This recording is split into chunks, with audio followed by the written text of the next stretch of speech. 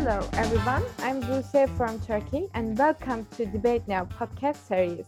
We are a group of young people of different ages from Turkey.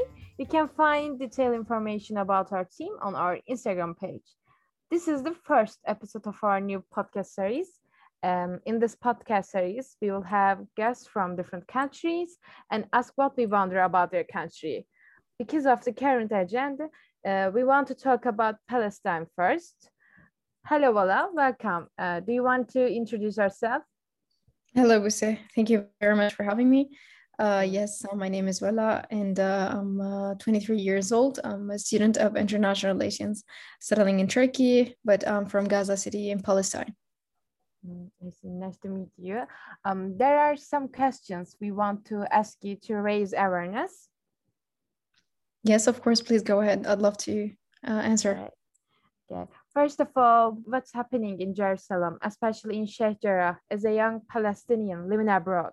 In my point of view, I would like to call it is an ongoing violence to displaced families out of their homes that they have been living in for years without giving any rights to Palestinians to defend their rights in these lands.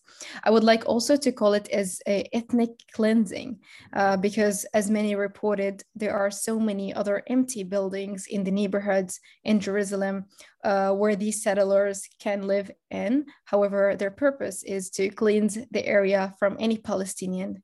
And also, this is not the first time what happened in Jerusalem. This event is repeated every Ramadan, but this time people became more and more aware. What does this mean for Palestinians? Do you feel this support? So social media is playing a very important role in this topic. I see people are with us in almost all over the world, but maybe their governments are not. However, we can see a very big support from so many people because of the spread of awareness all over the social media. It's very important for Palestinians.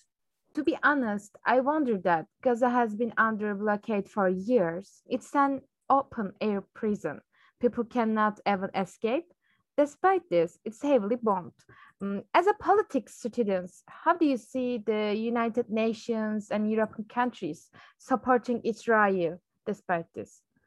So, as a person, as someone from Gaza City, I lived there in Gaza City all over my life. I see a big support from European countries to Israel, as well as the United Nations, that they're not taking any serious actions towards what is happening in Gaza. As we all can see, it's a war crimes, but nobody is taking any actions. To your question about the European countries, mentioning that only 9 out of 28 European member states recognize a state of Palestine. Let me go to and talk about Britain, which with all respect played the main role in handing Palestine to what's so-called Israel in 1948.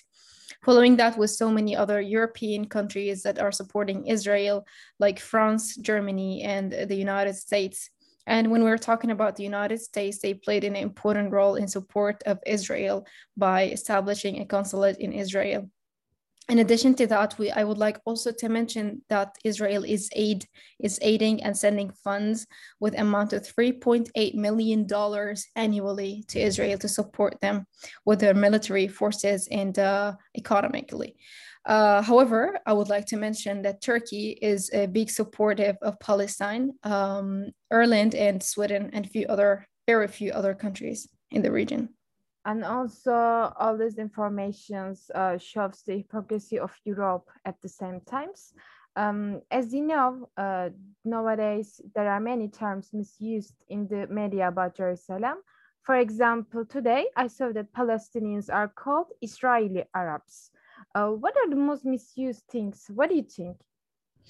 This is a very important question, I believe, because these Israeli Arabs are not Israeli in anyhow. They are Palestinians, and we call them the Palestinians of 48 because they refused in anyhow to leave their lands, but they're living under the occupied Palestinian territories, which are controlled by Israel, sadly.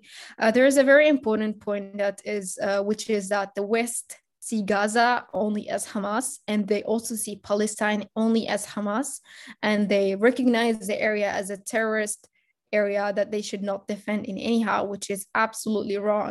What is happening in Palestine, the Palestinian struggle with apartheid state, is not related in anyhow with Hamas. As well as we all can see what's happening in the West Bank, as only yesterday, more than 11 people were killed yesterday in the West Bank, where there's no Hamas or any other organization. It's about injustice and racism towards Palestinians. Finally, after all this loss, do you believe that good times will come for Palestine? So, with no doubt, of course, I also believe that these are the good times now. Right now, they're happening despite the destruction, despite the dead people that are in Gaza right now and the West Bank and so many other places in Palestine. We are all witnessing a Palestinian unit. All states, all places, every inch and corner of Palestine is all fighting together to gain their rights and to have a Palestinian land that is occupied right now.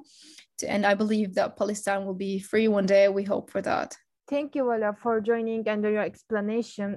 Is there anything you want to add?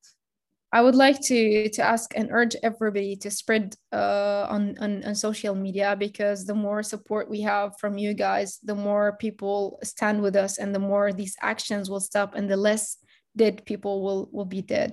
We should retweet it, write about it, speak it, to raise awareness. You're right. Despite thinking we are living in a modern world, we still have basic problems. It is possible to see this even by looking at the United Nations.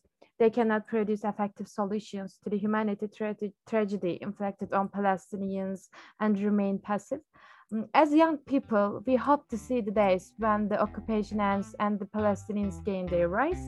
Thanks for listening. See you in the next podcast.